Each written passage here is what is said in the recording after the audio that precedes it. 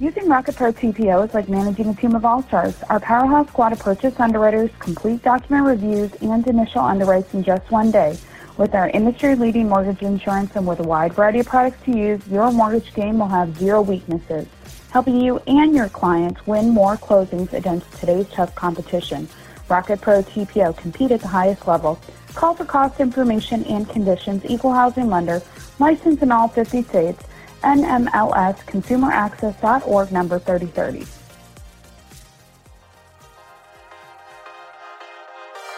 You're listening to Mortgage Lending Mastery.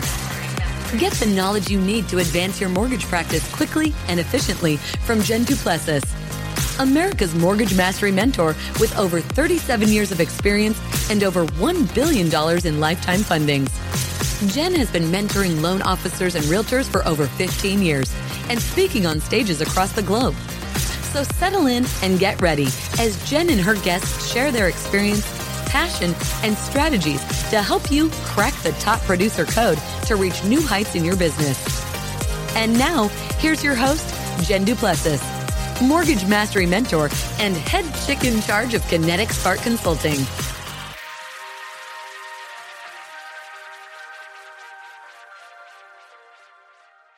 Hi, everyone. Welcome back to Mortgage Lending Mastery. I'm your host, Jen Duplessis. And I just want to say, if you're watching for the first time or you're listening for the first time, welcome. Welcome to our community. And thank you so much for taking time out of your day to spend with us so that you can improve and grow your mortgage or real estate practice.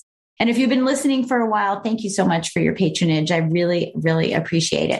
Today on the show, our guest is Kevin Crichton. He is the CEO of EMM Loans LLC, which is based out of, are you based out of New Jersey? Yeah, we're in Cherry Hill, New Jersey. In Cherry Hill. Oh, and I know Cherry Hill very well. Yeah. I used to be with World Savings. Oh, we see the Philly skyline from our building. So we're basically a Philly-based company, but in Cherry Hill. Yeah, I love it. I love it. And they do $3 billion a year in retail and wholesale production, and they're licensed in 40 states. So that's just a quick part of that. But Kevin, he is, again, the CEO. He's been a leader. He's held numerous positions in his 35 years in the mortgage business. And today, what we're going to be talking about is not only just learning a little bit about EMM loans, but also what your predictions are. What are you seeing? You've been in it for 35 years. You've seen some ups and downs like we all have, right? Who've been in it for this long. But we want to talk about some of your predictions are. There's a lot of angst in the market right now because things have slowed down after COVID. And now what do people do? Now what do they do? And we're looking towards 2020. So I want to say thank you so much for joining us today. And thank you so much for taking time out of your day to share your wisdom with us. Sure. So let's get started with sort of the state of the union. What's it been like for EMM over the last year and a half to 2 years? And maybe take us back to 2019 when everyone was singing the blues about whether or not they should be in the business or not. Yeah. And the best word to describe it is different. We came into 2020. We didn't know what the next step was. We had winter upon us. And then March came here with the pandemic or at least the start of one, which no one really knew how bad it was going to be. And we sent everybody home. So thank goodness for our company being technology driven. That 2 years prior, we had set up the company to be able to go home for a disaster, a flood. We thought of a flood. We thought of a hurricane.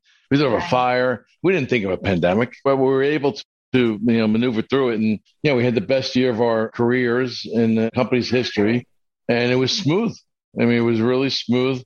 The people stepped up in the company. Our teammates stepped up. Everyone did their job. Everyone did it while they were watching children and dealing with the concern over the pandemic. And it was really an amazing, like I said, different environment. So we've proven that we can do it from anywhere. And we had a corporate office till about last, August, so probably April, that we had much more space, much more costs. We were planning on moving out anyway, but we got into a building that is serious amount of money less, much less space, much less cost, but yet we don't need to have everyone in the office. So we just have some essential workers coming in and people who feel like coming in from time to time, like they feel like interacting with people, but that's still dangerous. So we're still concerned about, COVID.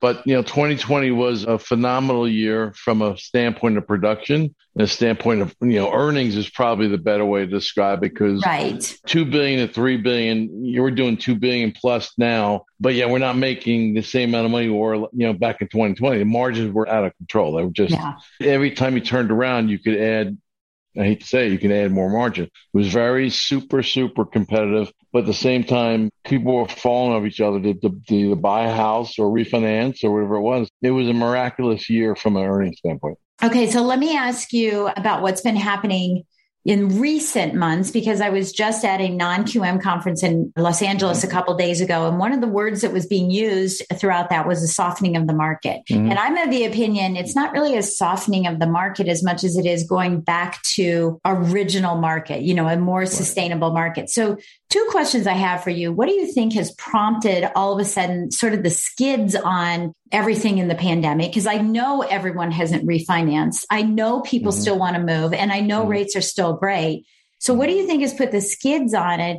And then where do you think the market is right now as we continue to finish out this year? So, when you use the word softening, I think right now it's exactly anything from last year's pace is going to look like it's softening, right? It was the best market in the history of mortgage banking. Yeah. So anything off of that's going to be softening. There's a lot of factors. The COVID-19 situation is still having an impact, the political scenario. But, what we have now is still great rates. You can borrow money at 2 point something or low threes. When you take a tax impact of that, that's really cheap money. But I do think real estate is a little loftier now. I think real estate values have gone through the roof. I think customers are starting to get wise. I think there's not as much real estate for sale too, so that's slowed down that market. On the refinance side, I think some people are sitting back saying that maybe I'll wait longer. Maybe rates are going to get cheaper. Then you hear about, rates going up, rates going down. I have one basic premise. If it's time to refi, you can save some money, do it. You can always do it again, right? But everyone is different. That's what makes this, this world special place. Every person is different and no one's right and no one's wrong. It's an opinion. So, you got to value their opinions. You have to market to their opinions. And you're right. There's so much refinance still in the market, both in cash out scenarios, rate and term. There's a ton of business still out there. And it keeps coming in the door. It's not like it was coming in, initially in 2020 because we went from a higher rate, we dropped and people were home. What are you going to do when you're home? Well, I'm going to listen to the marketing. I'm going to listen to, hey, I got these bills. I got those bills. I'm not working. I might as well try and refinance. Well, I can't refinance. I'm not working. We never experienced that before. So it's all new to us. It's all new to us. So next year will be new to us too. Oh, I think so too. Yeah. So what do you think is going to happen with values? And it's not even just values. I believe they're going to continue to go up, and I think they're going to go up at a good pace, right? At a better pace, not such a dramatic pace. I don't think we're going to find that they're going down because there still is pent up demand. But what impact do you think in that is construction and material cost going to play in, the building sector and/or there's a lot of build to rent properties going up now. Builders are kind of putting the skids and recalibrating where their supplies are and redirecting them to different places. Even homeowners who have equity are putting the skids on things because they may want to do a bathroom or a kitchen, but it's so costly. And, you'd have to wait 5 months for a dishwasher to come in, right? So how do you think all of those external influences are going to impact the purchase market in 2022? Well, if we have full employment or we have fuller employment, I don't think it matters what the costs are. I think people want a home. They want to go from a rental to a home. It's still the dream, right? So I think you'll get less of a house, but I still think, to your point, there's pent up demand. And I think there's a housing shortage.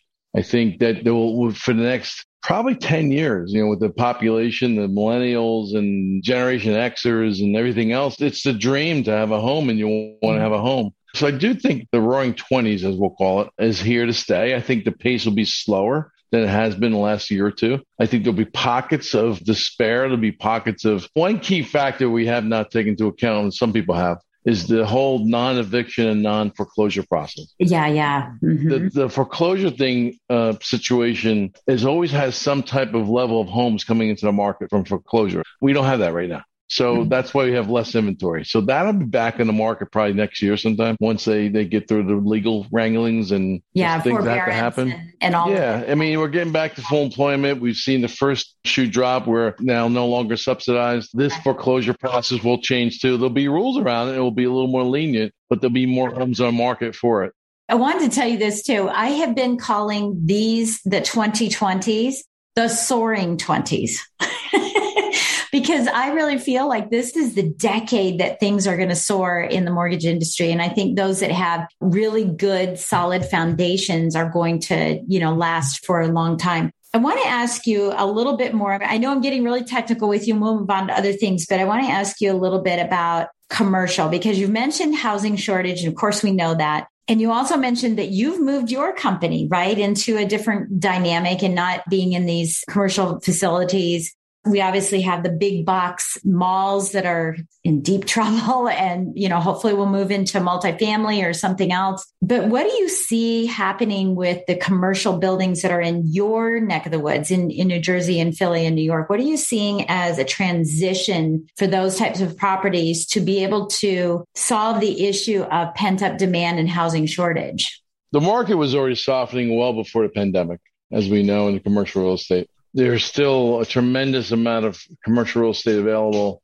including the malls where you got things that are closing down. There's some vision and some talk about converting some of the malls to condominiums, taking them down and building some homes or rentals, wherever it may be. I mean, there's talk. I haven't seen anything actually happen yet, but it takes a lot of time, right? You got zoning laws, you got money issues. You got banks that have to get involved. You got liens already on the malls. You got REITs right in the public market. I mean, it's just a tangled mess. But I think if you took some of the space that's not being used appropriately or needed any longer, like a mall, as a good example, it's a perfect environment because a lot of infrastructure over there, water, sewer, electric, gas, perfect for a condo, apartment complex, something for people that need, whether it be low income housing. High scale industrial. So I think it's going to happen in this decade. I don't know when you'll start to see some projects take hold, but I still think the retail guys are, holding on to a thread, right? I still can make it. And I can still compete against Amazon. I can still compete against the technology, although every one of them are online, right? And that's where most of the sales are coming from is online. Yeah. So I think, is it going to be in my lifetime? Yeah, but it's going to take a little longer. Yeah. It's going to take a little longer. Yeah, I think so. Okay, so let's switch directions and talk a little bit about the financing that you're seeing happening, as you go forward. And I just came from non-QM. And non-QM happens to be, by the way, everybody agrees that we're changing the terminology of that now too. It won't be non-QM anymore, it'll be non-agency. Okay, but that's good. It's coming that way because everyone's saying, well, if it's not non-QM, then it must be subprime for those who remember that, right? And so it really isn't because the credit scores, the performance, and the are equal to agency, and the LTVs are lower than agency. So there's actually less risk in those loans. So all documentation. Everything else is the same. Right? It's more stringent collateral issues. I mean, everything's good except for the documentation.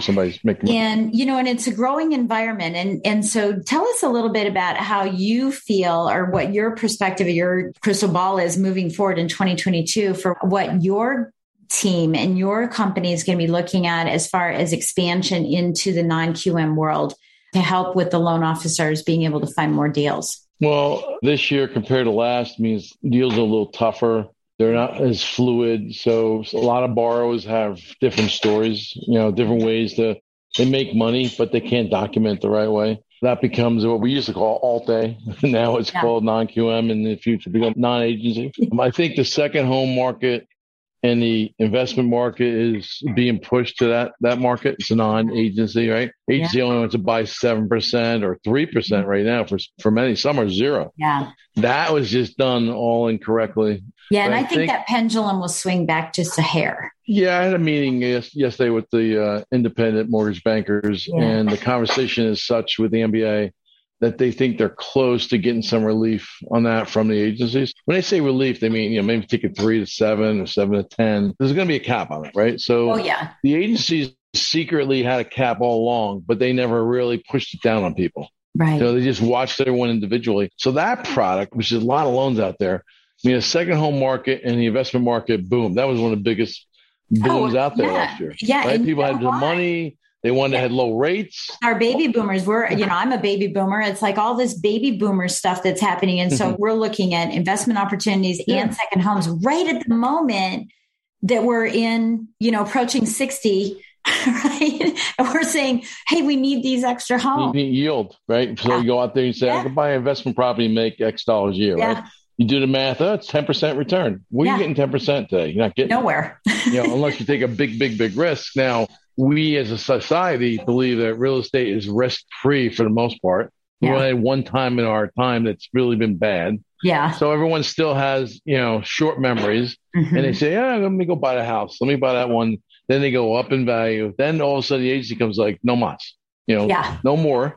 We're going to slow it down. And I think that market has slowed down significantly, both with available properties, the price of the properties, and lack of financing. So that has a major impact on the slowing of investment properties and second homes. So, if I was personally buying investment properties or second homes, I'd wait it out. I mean, I hate to say it. I'm in the mortgage bank. Well, I would too. And I'm an investor. I would wait it out right now because I'm waiting for forbearance because as soon as it comes back, I think we're going to have some big surprises. And I think that's going to open up that marketplace to be ready, in that marketplace.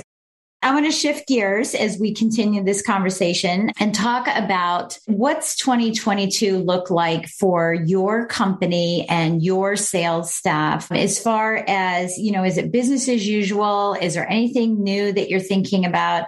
As people are listening and saying, what is there that's out there that's fresh and new, or does it even need to be fresh and new for 2022? Oh, that's a good thing. Yeah, I mean, for our company, we've evolved since last year before, where we have decided to hold on to servicing. So the company now has a $2 billion portfolio and growing. We used to sell it all off. It opens up opportunities for people in the portfolio that need cash, that want to buy a second home, or buy investment properties, right? Yeah. Or just want to refinance. That's one element of our business, which we didn't have going into 2020. We accumulated it all in the last year and a half, and it's a phenomenal portfolio. The other thing we truly, truly believe in, while we have very strategic branches around the country, and these are great men and women that have been doing it for many years, and they service, kind of like a broker, they service that local market really well. They don't have multiple states. They have one little area. And we want to give them support. So the people coming in from the portfolio that may have worked with before, we're flushing them back to the branches. Number two, we are setting up a CD unit or a consumer direct unit in the markets where we don't have physical presence. Yeah. We are going direct to consumer instead of the brick and mortar. We believe that the market over the next 10 years is less brick and mortar. We just got done talking about commercial real estate, and more centralized, technology driven, fast and quick, and get the borrow in, get them out and move on. So we've got a consumer direct team now that does mostly refi. The second unit we're putting together, quite honestly, is probably about half of it's going to be purchases, and then the market's going to change. So that's the growth for us, is in the CD unit and strategic branches. And then where we can't complete the strategic branch, like I said, we'll do it on the CD side. Yeah. How much M&A do you think is going to be happening over the next couple of years with brokerages and wholesale and correspondent lenders? How much do you think is going to happen? Do you think there's going to be a contraction, expansion? I think we've had a great deal of, merger and acquisitions and contraction already. Is still going on. But I think it's been for different reasons now in the past than it will be in the future. I think the future will be more have to merge, have to consolidate. The market's going to get slower. Rates will definitely go up to some. I mean, rates can't go much lower. I mean, it can go somewhat lower, but the direction of the economy, if everything goes well and we beat this pandemic, is that we're already too low from a standpoint of where the market's growing. Where the employment is. Employment and just, everything just says we've been keeping, our foot on the pedal here with rates. And I think some rates going up will slow things down to a normal pace, by the way. It's not going to be crazy bad. It's not going to be like, I forget the year, maybe it was 2013, 14, I forget what year it was when I really slowed down. It's been that long. 19 slowed down, but not that bad. I think we need to kind of rattle out the cage and have some of the people who are in the business get out or consolidate. And I think that'll be a 2022 year. There's always a chance that we Yeah. God forbid, don't come out of this where, the pandemic gets worse and things get worse and we slow down, rates go lower. But I think the better chance that rates go up a little bit higher and it slows the market down a little bit. Yeah, I think so too. And I think we have some aging, realtors, we have aging loan officers. I mean, the average person now, I think the average age is 57 now. Wow. It's gone up from 55. So, we have emerging millennials, younger people who are just more tech savvy. And I think a lot of people are tired. I think consumer direct is an answer. There was a time period, then it went away, then everyone got back to the branches. I think, with everything it's describing as far as the aging population, as far as consumers being younger and want technology, that's one of our plays. We've got some phenomenal technology that will allow the consumer to get approved online. It's not every consumer, but it's a good portion of it, and move the ball very quickly. Whereas, the branches are typically local hand-holding, take your application, the traditional way we did business, right? Yeah. Some of them are deploying technology on their own. Some are not. Many are not. But the consumer direct side, we can manage a group together opposed to all these branches that want to do it their way. They have a talent. They have a way to sell, and they make their clients feel very comfortable, whereas that doesn't work. But in a CD environment, you have to be technology driven. You got to be fast on your feet. You got to be available for the people, and you got to move the ball very quickly. So that's the difference. How do you think that competition is going to look like? If everyone, I know you're going into that, virtual environment. We have Rocket Pro, TPO, we have Quicken, we have a lot of different places that are doing it. So what's going to set you aside? There's faster, but then, it's kind of like the movie when they said, 6-minute abs. And he's like, well, I got 5-minute abs, right? So, at what point will there need to be a differentiator that will elevate and shine a light on your company opposed to someone else? So we've always differentiated ourselves because we can't compete with the big guys. I've been part of big companies. I've been part of smaller companies. But the way we do business today is family oriented. We're close. And to the consumer, you can get a hold of us, right? Loans come to my desk. Yeah. You don't find that in the big companies. The loan's not going to Dan Gilbert. And I know Dan. I know Bob Walters and all the guys at Quicken and Rocket and some of the other guys, Bill Dallas. They don't see loans every day. I do. So we try and make exceptions. We try and do things quickly. We try and understand the consumer's needs, and then we all get involved. And I think we just give better service and better listening than some of the big companies. Yeah, that's good. That's beautiful. And I know that you're very community oriented as well. So tell us a little bit about that. I think that this is something that, and we know statistically with the 5 generations that are all working together at the first time ever that's happened, statistically that the younger generations will leave a good paying job where they don't feel that they are serving the consumer the way that they want to. They will leave a good paying job and take a lesser paying job and go to a company who has a community or charitable orientation. So tell us a little bit about some of that you're doing, because I know that's near and dear to your heart. Yeah, we can always do more. We have participated and been involved with the local Habitat for Humanity. I did a lot of work on California when I was at Bank of America and Countrywide, so I believe in it. I have personally done Open Doors Foundation with the MBA. We're given some economic relief. Volunteering my time, even the local college, like my alma mater, we helped build the business school at Rowan University in New Jersey. So we go there to recruit people to come into the company, young people who want a different company, who spend time in their environment. I have an open door. I say, if you have a good, terrible idea, come bring it to me. So can't say yes to everybody, but you listen, you learn, you get to know what the charity is, and you try and spread the wealth. And I think the key to us is that we listen. We're not going to be perfect, and there's people that donate more and have more involvement, but we listen to people and their ideas. We try and stay local. I don't know what else to say. To me, it's a natural thing of giving. I've been brought up that way. So some people are, some people aren't. Yeah. So they can't force people to do it. You got to make them feel good about doing it. Yeah. The word that you've used throughout this entire interview is listen. That, and I would just say that's probably going to be your mantra, is listening. And I think that is a differentiator, especially when you can put your money where your mouth is when you do listen. There are people who say they listen and then they don't. They hear you, they're not listening. There's a difference. Right. I think there's a difference. Yeah. Big difference. Yeah. Yeah. I know. I find that with my husband.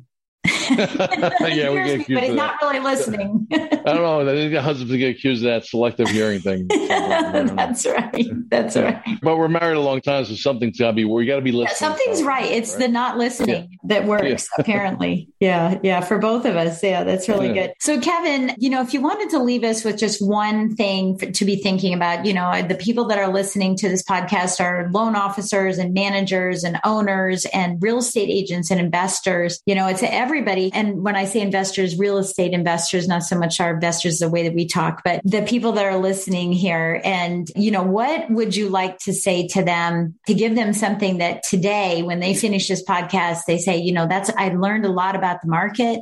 I learned a lot about what EMM Loans is doing, that charity may be something that I want to entertain. But what else would you like to leave with everyone as they are moving forward into 2022? I think to be humble, we tend to get full of ourselves. Sometimes we get so worked up in the moment, and there's a lot of money running around a mortgage company and a lot of loan officers and people who can make a lot of money. And it's the people who make good money that are humble and polite and nice that I believe that you got to butt up to.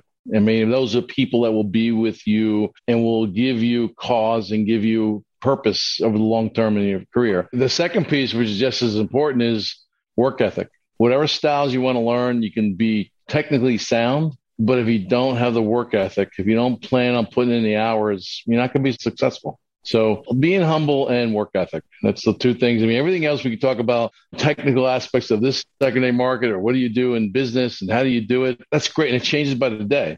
Two basic things: be humble and work ethic. Yeah, I love that. And notice I didn't ask you any of those questions because a lot of times it is that, I don't really want people on this podcast to be chasing shiny objects. It's not about chasing shiny objects. It's about, really centering and trying to figure out. It's funny. Yesterday I just did a recording for my coaching clients. And one of the things that I said is there's 7 skills or 7 things you can do that don't require talent to be successful. And that was one of them, work ethic.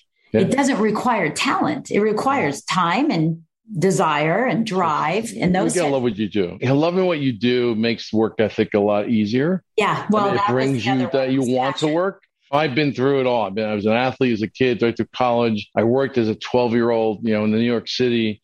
I was forced to go to do work as a young kid for my father.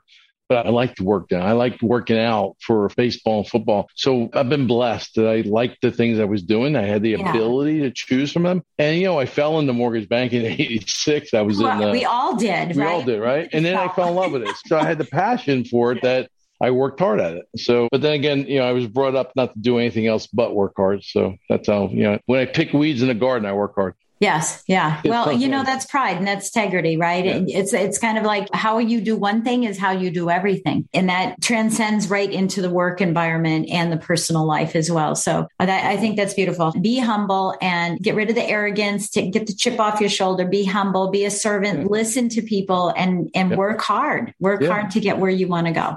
And you can do both very well. And I think people respect that and appreciate both of them. Yeah, I think that's wonderful. Kevin, thank you so much for joining us today. Sorry for some of the in between. I apologize. That's okay. So for those of you that are listening, we'll be editing out all those other little things that happen. So you'll be saying, my bad. What were those in betweens? We'll add them out as much as we can, but no concerns whatsoever. This is what, we give ourselves forgiveness in this new environment. And that's what we're going to do, is give ourselves that opportunity. Right? Thank you so much. Yeah, thank you so much. And so everyone, again, thank you so much for listening. And don't forget, scroll down on your phone and give us a great 5-star rating. And please leave us a review. We want the reviews to constantly come in. And be sure to ask your questions there. I periodically go in and look at those reviews. And if you have a question or a suggestion for a topic that you'd like to have discussed, put it in there or email me at jen@jenduplessis.com. And I will be happy to do the research, find the person, find the topic, and bring them here so that we can continue to help you grow your origination business. And so until next time, thank you so much for watching.